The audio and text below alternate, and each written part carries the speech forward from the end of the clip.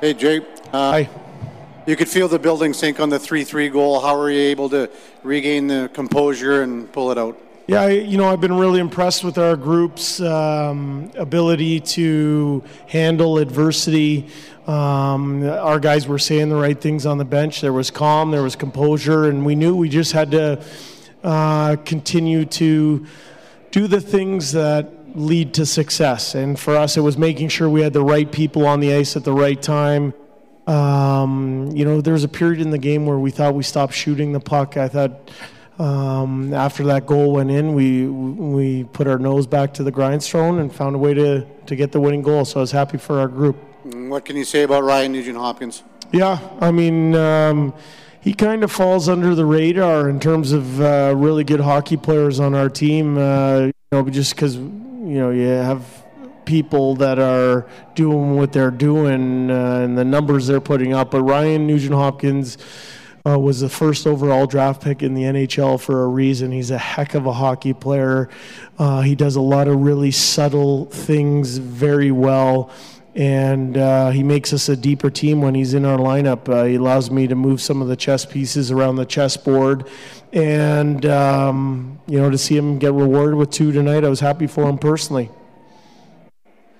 Jay, when you see a goal like that go in, what's your first job on the bench? How do you react to something like that? Yeah, good question. I didn't see it, so I didn't see it going in. It was kind of at the tail end of a power play for us, and so I was worried about getting the next group, and the next thing I know, it ended up in our net. So I didn't know what happened. I wanted to double check with our coach's office, make sure that it was a legal goal.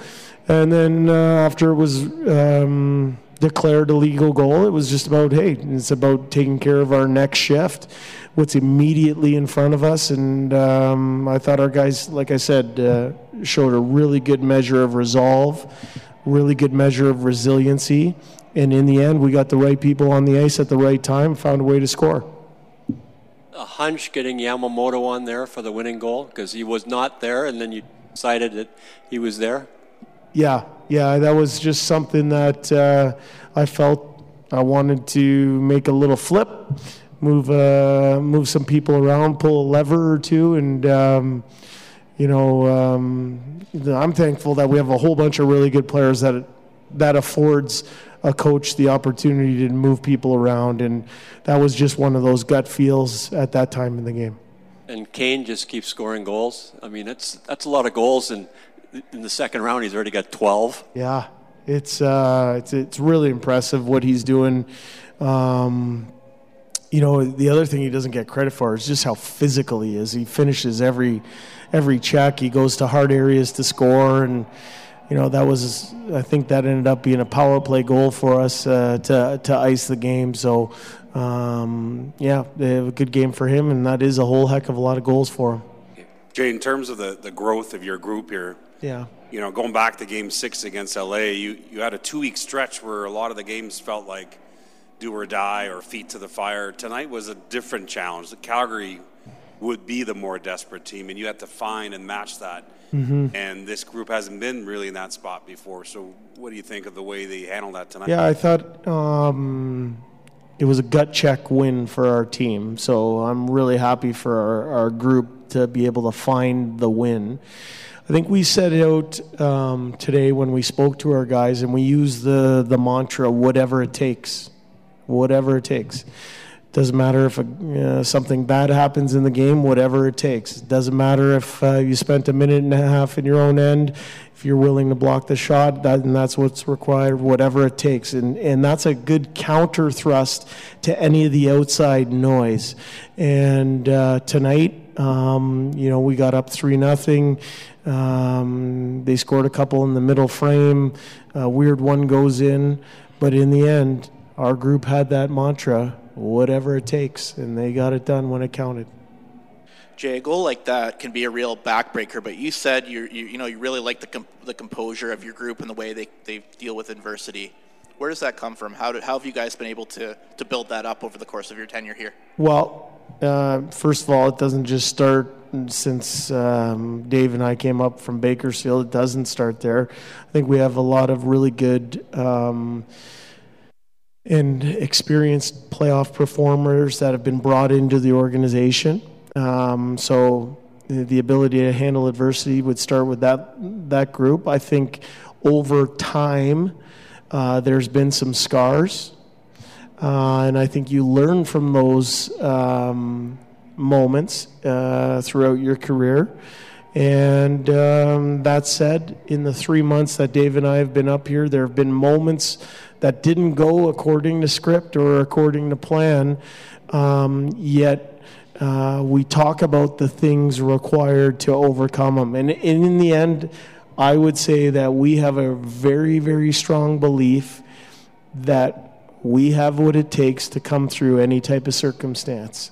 And that I think is something that's immeasurable.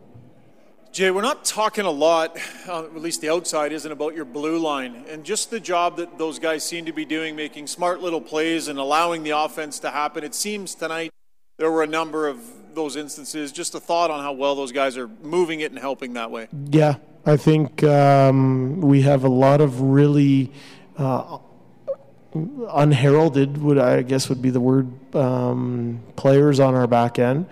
They all represent different ingredients.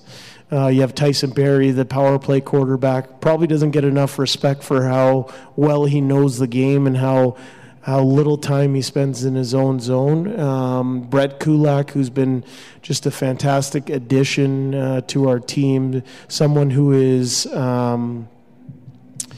his greatest assets, his legs, and he really complements his partner well. Keith and Bouchard are just unbelievable character people. They complement each other with their different levels of skill set and experience. They work very hard for each other, and they zip that puck up quick to our forward group. And then you have the shutdown pair of Cece and Nurse, who play big minutes against the best players in the world. I think, maybe we don't have some of the types of D that other teams have. I think as a whole, and when you add Chris Russell's experience and fearlessness and Philip Broberg's youth and energy and legs to that mix, I think as a whole, our sum is greater than, I don't know, how do you say that? The whole is greater than the sum of its parts.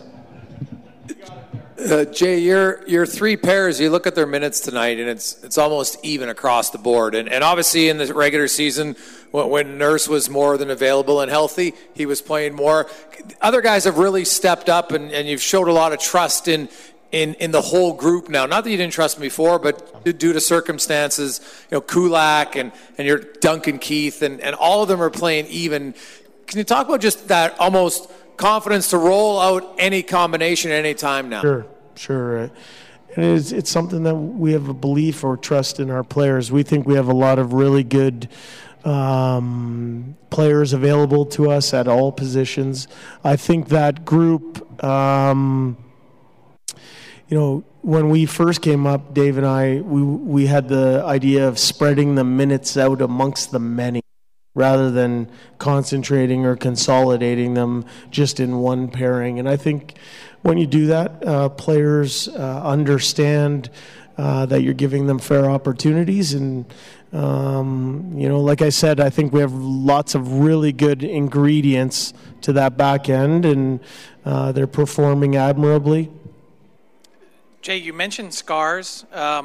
Ryan's been here the longest. I can hear you, Frank. Yeah, I think Ryan, he's someone who's our longest-serving Oiler right now.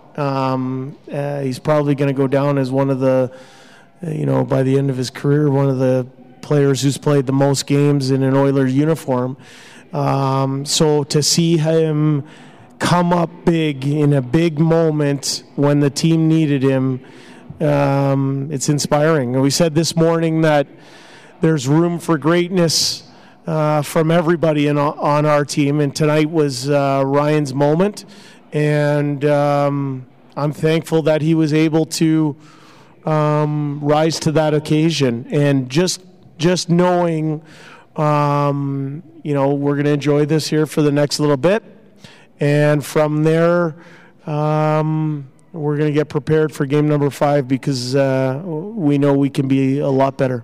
Hi, it's Shauna, and I might be a bad parent because my kids think French fries are vegetables. Hey, it's Ryan, and I might be a bad parent because I went out for wings when my wife was in the hospital after giving birth. Johnny here. I might be a bad parent because in my house, the tooth fairy gives pocket change. But we're not alone. Len emailed us and said his 6-year-old daughter's Tarzan moment going from love seat to lazy boy by curtains made him more proud than any dance recital. And Andy left his 2-year-old at the rink. All right, guys, I'm sure we're not alone. Like Andy's kid. For stories and confessions like this, make sure you check out our podcast. It's called Bad Parents, and it's available wherever you get your podcasts. I left a glove at the rink.